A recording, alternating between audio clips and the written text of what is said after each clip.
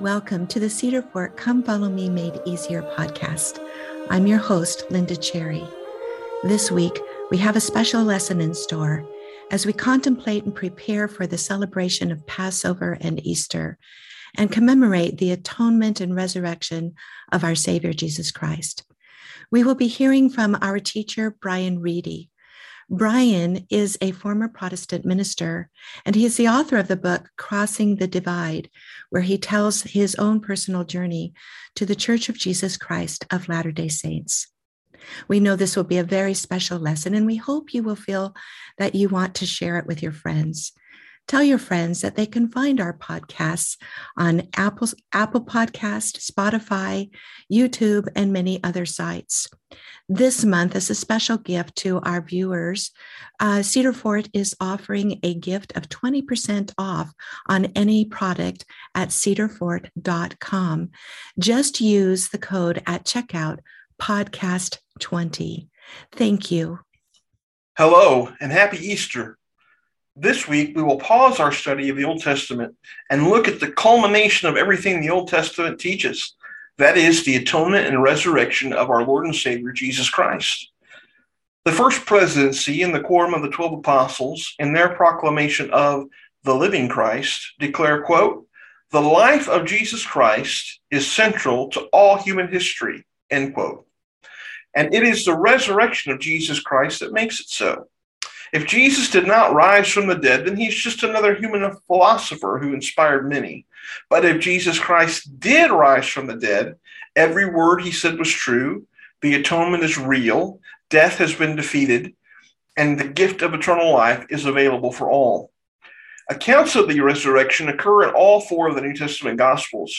Come Follow Me suggests that we use the account in the Gospel of John as the foundation of our study today, and that's what we're going to do. So if you have your scriptures handy, turn with me to John chapter 20. As we look at this chapter, we could summarize it by calling it a series of unexpected events. So let's look at the text here. The first day of the week, here we go. The first day of the week cometh Mary Magdalene early when it was yet dark unto the sepulchre, and seeth the stone taken away from the sepulchre. So the first unexpected thing we have here is the stone had been rolled away. Now, if you remember the account in the Gospel of Matthew in chapter 27, verses 65 through 66, Pilate had installed a Roman guard, likely 2 to 4 Roman soldiers, and the stone had been sealed, likely by a series of ropes being placed over the stone and literally nailed or driven into the rock front of the tomb and placing a big wax seal on these ropes, where these ropes all came together. To break that seal without permission was punishable by, I think, scourging, and even beyond that, depending on if you were Roman citizens or not. So the first unexpected event is that the seal had been broken and the stone had been rolled away. Number 2, look at the second verse. Then she runneth and cometh to Simon Peter and to the other disciple whom Jesus loved, and saith unto them, They have taken away the Lord out of the sepulchre, and we know not where they have laid him. So the second thing is the tomb was empty. The body was gone. Continue reading. Peter therefore went forth, and that other disciple, and came to the sepulchre. So they ran both together, and the other disciple did outrun Peter and came first to the sepulchre. I think we have a number 3 unexpected event. It's a little bit of humanity here, in that the other disciple, most scholars think, was likely John, the author of this text, and he's kind of making a little fun of Peter that he outran Peter. Not a significant theological moment by any stretch of the imagination, but I think it shows the humanity of the author here, that he wanted to get a little dig in at Peter, that he outran Peter to the tomb. Keep going here, verse 5. And he, stooping down and looking in, saw the linen clothes lying, yet he went not in. Then cometh Simon Peter following him, and went into the sepulchre, and seeth the linen clothes lie, and the napkin that was about his head, not lying with the linen clothes, but wrapped together in a place by itself. Now, the napkin was a cloth that was wrapped around the head to help protect it. And what is being noticed here is that the grave clothes are lying in one area, but this napkin had been folded a certain.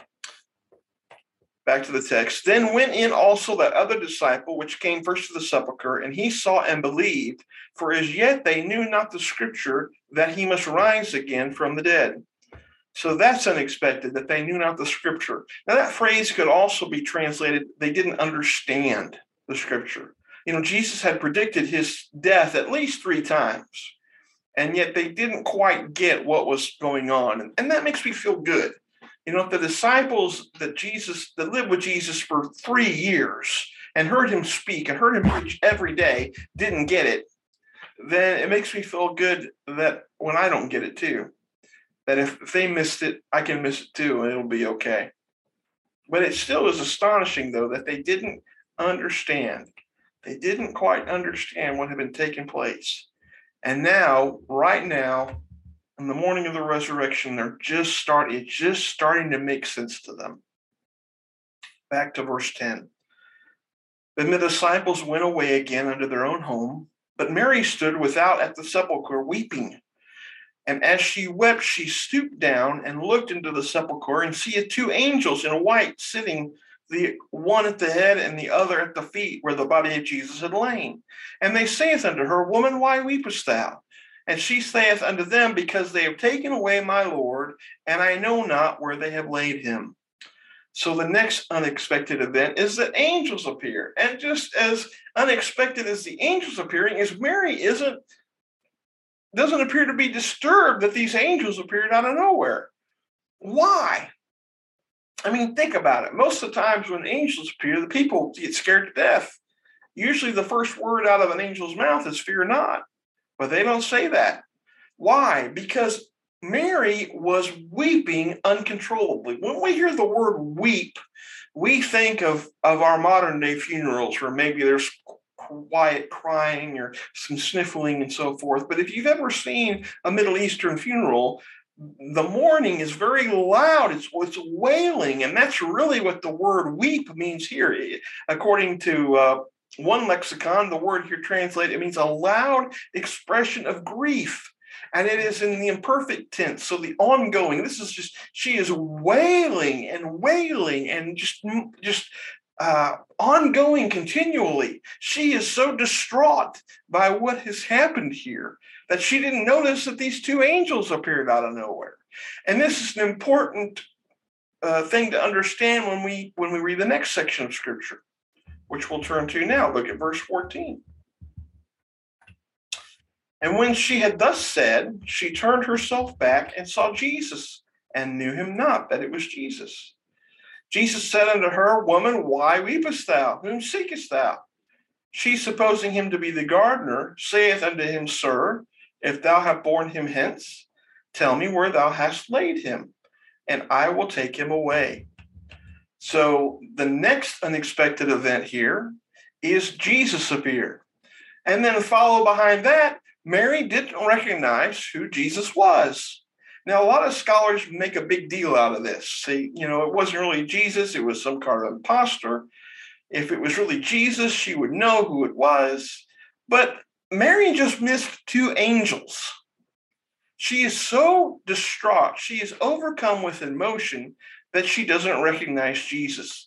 And the word that we have here in this section is the same word earlier when it said the disciples knew not the scripture.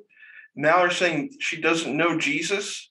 That word means to perceive or to understand. She just didn't recognize him. She wasn't clicking because she was so distraught by what happened.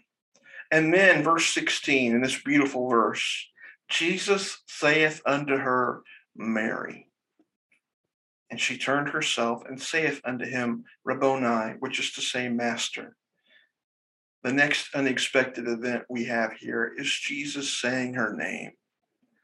And I think it was said in a tone of voice that was both tender and firm, because as soon as Jesus said her name, she recognized him immediately. How comforting is it to us to know that Jesus too knows our name? And one day we'll get to hear him say it face to face. And we will probably react the same way Mary reacts. Look at the next verse. Jesus saith unto her, Touch me not, for I am not yet ascended to my Father. But go to my brethren and say unto them, I ascend unto my Father and your Father, and to my God and your God. The next unexpected event we see here is Jesus' admonition to Mary not to touch her. Now, this doesn't really make sense because in a few verses, we're going to see that Jesus offers Thomas the opportunity to touch him. So what's happening here? Well, the word touch means to fasten to adhere to, or to cling to. And in my mind, what happened is as soon as Mary heard Jesus say her name, as soon as she recognized that voice, she flung herself at him and wrapped him up into a giant bear hug. That's what the word touch really means here, to cling to adhere to. Mary stuck herself onto Jesus and wouldn't let him go. And that's why he says, you got to let me go because I got to go back to the Father. And so then Mary Magdalene went and came and told the disciples she had seen the Lord and that he had spoken these things to her. That's the next important thing. The next important thing is that Mary was the first witness. Now, she was the first witness of the resurrection. That is unusual because at this particular time in history, women were not allowed to testify in court. The witness of a woman was not recognized as legally binding. And Mary further had the reputation she had been possessed by over 7 demons. And yet this woman who had been demon-possessed, some people also say that Mary Magdalene was a prostitute. I'm not sure I buy that. That was something that was developed later in church history, ancient church history. That idea came later in time, and it's really conflating her with the prostitute that washed Jesus' feet with her tears. But I'm not willing to say that Mary was that person, but the Bible does say that she had been possessed by 7 demons. So she would not have been a reputable witness in any environment whatsoever. And the fact that she is the first witness of the resurrection is remarkable. Verse 19, then the same day at evening, being the first day of the week, when the doors were shut, where the disciples were assembled for fear of the Jews, came Jesus and stood in the midst and said unto them, Peace be unto you. Jesus appears to the disciples. Completely unexpected, but there he is. Let me go back. I want to touch on Mary one more time as the witness. And because I think I missed this verse. If you look back at verse 17 or verse 18, he tells Mary to go to my brethren and say unto them that I have ascended to my Father. So not only is Mary the first witness of the resurrection, she is the first witness commissioned to go share the good news that Jesus has risen from the dead. She's the first one commissioned by the Savior to share that good news. Very remarkable, very informative on how Jesus viewed and loved women and included them in his ministry. So now Jesus appears to the disciples, but guess who's not there? Thomas isn't there. And Thomas is like, I'm not going to believe until I can place my finger in his wounds and in his side. And so if we skip down a few verses, verse 24, but Thomas, one of the 12, called Didymus, was not with them when Jesus came. And after 8 days, again, his disciple, or verse 26 now, and after 8 days again, his disciples were within, and Thomas with them. Then came Jesus, the doors being shut, and stood in the midst, and said, Peace be unto you. Then he said to Thomas, Reach hither thy finger, and behold my hands, and reach hither thy hand, and thrust it into my side, and be not faithless, but believing. And Thomas answered and said unto him, My Lord and my God. Now, a lot of skeptics like to point out that the Gospels, or argue rather, that the Gospels never declare Jesus is God. And that's patently and demonstrably false in the Gospel of John. The other Gospels, it is a little more hidden, it is a little more vague, but it's there if you know where to look. But in the Gospel of John, John makes it clear that not only is Jesus human, he is also divine. And he is our Lord and our God. And Thomas was the first person, doubting Thomas. Guy gets a lot of teasing, and because he was doubting Thomas, but he was the first disciple to declare Jesus as Lord and God. Now, this account does a great job of refuting some of the major arguments against the resurrection. You know, you have the swoon theory, which argues that Jesus didn't really die on the cross. He just kind of passed out. But this gospel really kind of knocks that aside. All the gospels really do.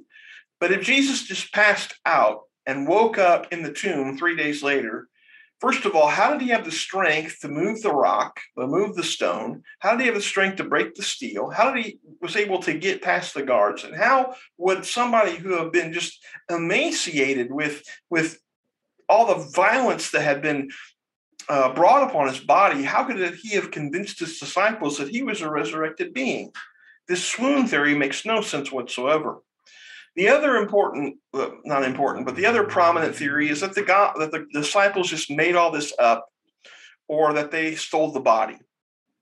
Well, this gospel refutes that notion that the disciples stole the body and that they made it up. The gospel paints the disciples as clueless, people that just did not have a clue.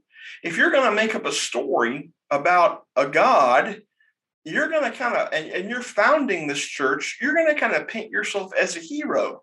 But the Gospel of John, really all the Gospels, paint the disciples as people that are messing up. They're not getting it. They're not that smart. And that really refutes the idea that the disciples just made all this up.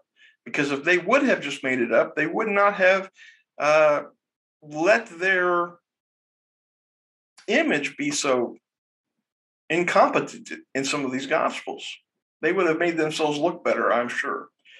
So why is this important? Why is the resurrection so important? Well, Paul gives us some answers to that in 1 Corinthians chapter 15. The historical fact of the resurrection is essential to the truthfulness of Christianity. So if you have 1 Corinthians 15 open, let's look at verses 13 through 19. Paul writes this: But if there be no resurrection of the dead, then is Christ not risen. And if Christ be not risen, then is our preaching in vain, and your faith is in vain.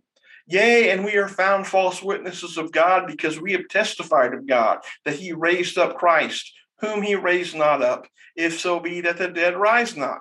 For if the dead rise not, then is not Christ raised. And if Christ be not raised, here's the important part. If Christ be not raised, your faith is in vain. You are yet in your sins. They that have also fallen asleep in Christ are perished. If in this life only we have hope in Christ, we are of all men most miserable.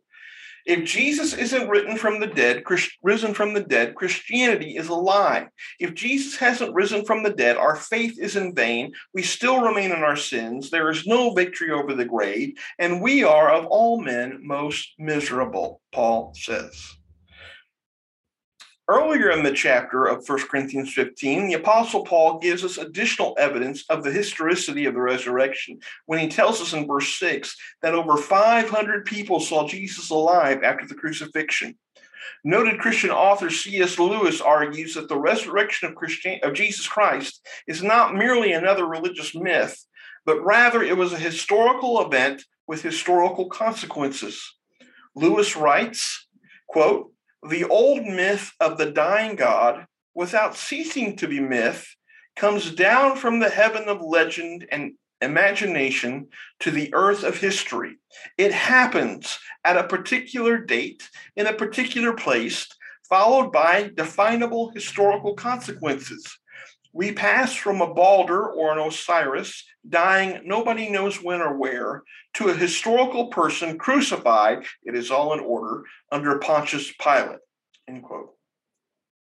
If Jesus Christ rose from the dead, it's all true. If Jesus Christ didn't rise from the dead, none of it is true. The Come Follow Me Sunday School Manual gives 3 important principles that the resurrection of Jesus Christ teaches us. 1, because the Savior conquered death, we too shall live again. We can find peace and joy through the Savior's atonement. And through his atonement, Jesus Christ has power to help us overcome sin, death, trials, and weaknesses. The Come Follow Me Sunday School Manual gives us 3 important principles that the resurrection of Jesus Christ teaches us. 1, because the Savior conquered death, we too shall live again. 2, we can find peace and joy through the Savior's atonement. And 3, through his atonement, Jesus Christ has power to help us overcome sin, death, trials, and weaknesses. Let's look at those principles. First of all, because the Savior conquered death, we too shall live again. Look at 1 Corinthians chapter 15, verses 20 through 22. Paul writes, "But now is Christ risen from the dead and become the firstfruits of them that slept? For since by man came death, by man came also the resurrection of the dead. For as in Adam all die, even so in Christ shall all be made alive." Paul describes Jesus as the firstfruits of the resurrection. The firstfruits were the promise that more fruit was to come. Jesus' resurrection ensures our resurrection.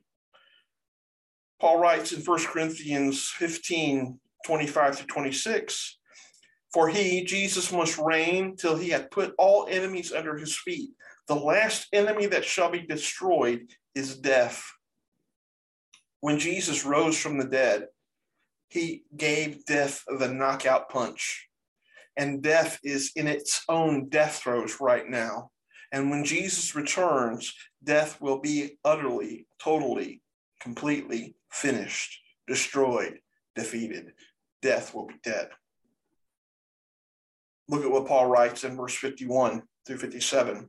"Behold, I show you a mystery. We shall not all sleep, but we shall all be changed in a moment, in the twinkling of an eye, at the last trump. For the trumpet shall sound, and the dead shall be raised incorruptible, and we shall be changed. For this corruptible must put on incorruption, and this mortal must put on immortality. So when this corruptible shall have put on incorruption, and this mortal shall have put on immortality, then shall be brought to pass the saying that is written, Death is swallowed up in victory. O death, where is thy sting? O grave, where is the victory? The sting of death is sin, and the strength of sin is the law. But thanks be to God, which gives us the victory through our Lord Jesus Christ." One time I heard a story about a father and his children that were driving home, and they had the windows rolled open, and a bee got into the car. And the little girl, the little daughter, was frightened because she was afraid the bee was going to sting her. And so the father reached up and swatted the bee, and in the process, the bee stung the father. But the bee continued to swarm around the vehicle and scare the children. And the father said, "You don't need to be afraid. I have been stung. I've taken the sting. The bee has lost its stinger. It can buzz around you. It can scare you, but it cannot sting you anymore." Death is the same way. It can buzz around us. It can scare us, but because of the resurrection, it cannot sting you anymore.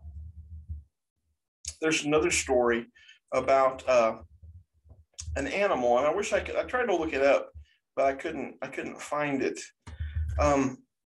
But there was a story about an animal that uses other animals' abandoned dens and abandoned burrows, but it will not go into that den or burrow unless it sees two tracks, a track going into the burrow and a track coming out of the burrow. And the illustration is this: before Jesus came, there was only one track leading into the tomb. But now there is a track coming out of the tomb. So it is safe to enter. It is safe to enter because Jesus has gone through and come out again.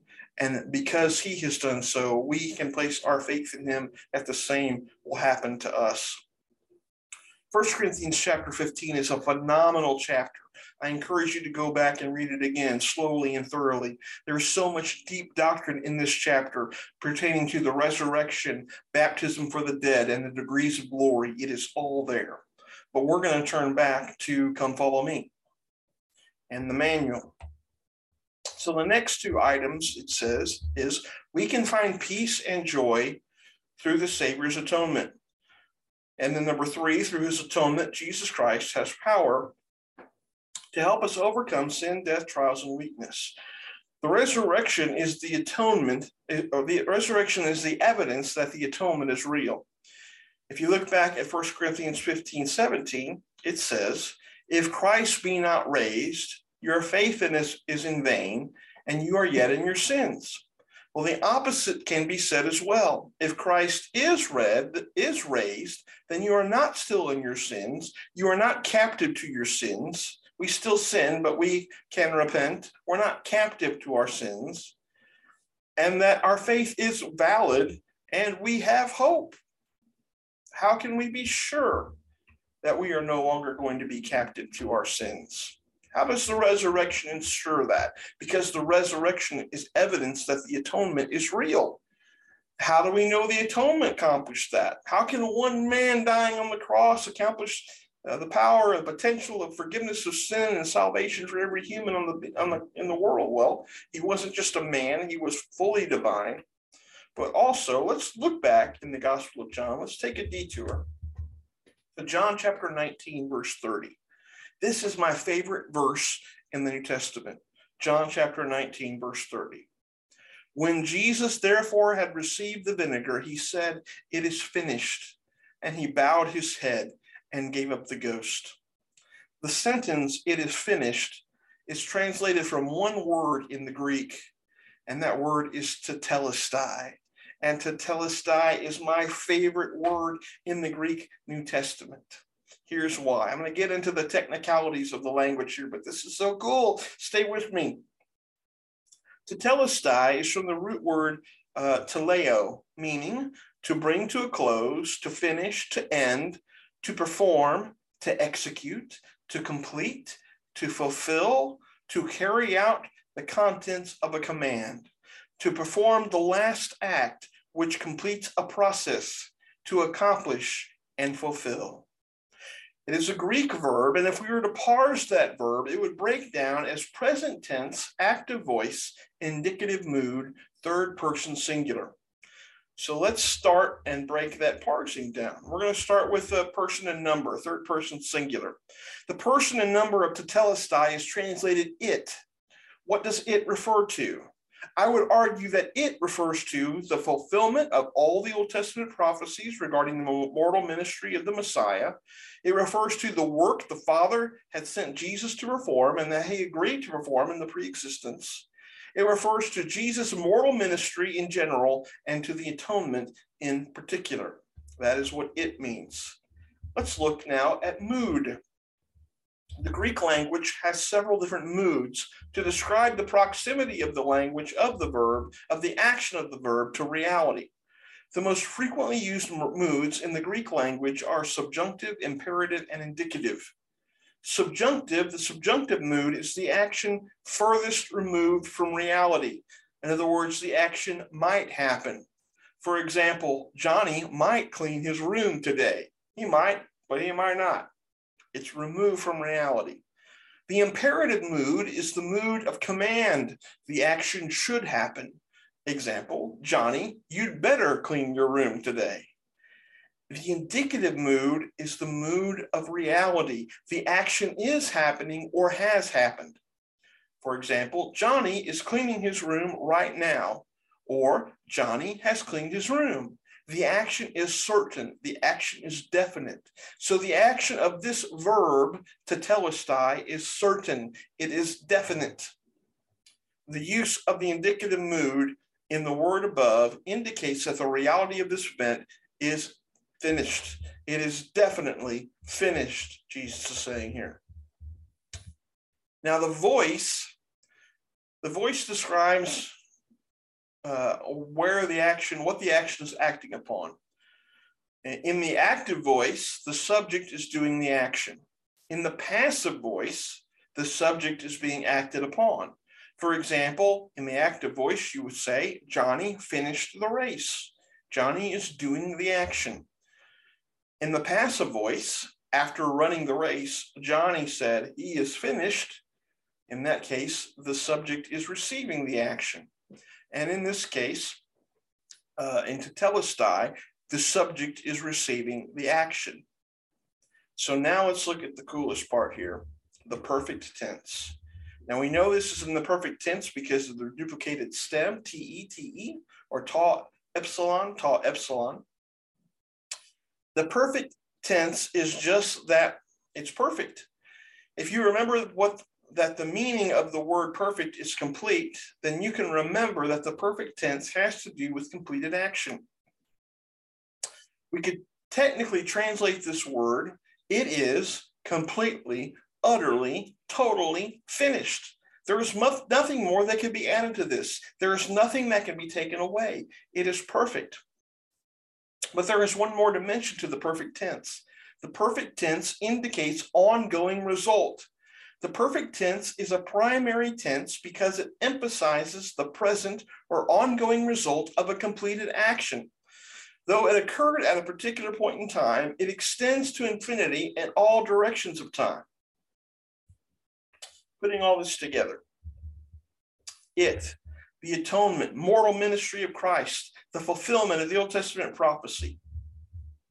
Putting this all together, the atonement, the moral ministry of Christ, the fulfillment of Old Testament prophecy has been brought to a close, executed, fulfilled, completed in the most complete, perfect way possible. The action is certain. There can be no doubt. This event ripples through time in all directions, throughout all history, like the idea of dropping a pebble into a pond and the ripples from that pebble spreading out in all directions infinitely. That's what this word means. The atonement touches every sin ever committed in mortality, from Adam to the end times. Any sin that you have committed, any sin that I have committed is touched by this atonement, by the atonement of Jesus Christ. It can be obliterated by an act that took place 2,000 years ago, because the power of that act is still as strong today as it was the moment it was finished.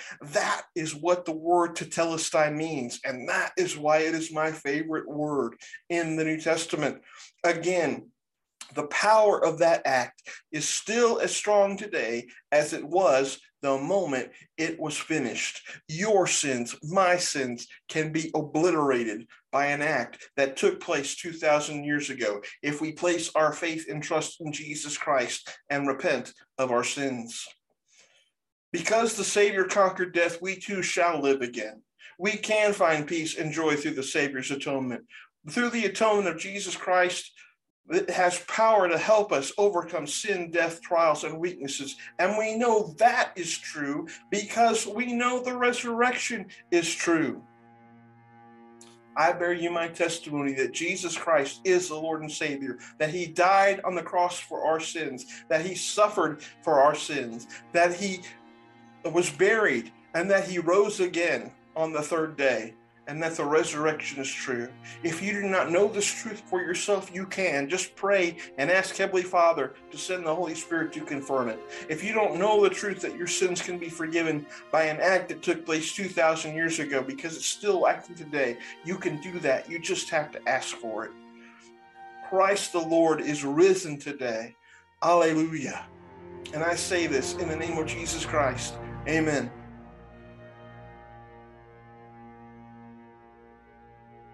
Thousands of people are baptized into the Church of Jesus Christ of Latter-day Saints every week.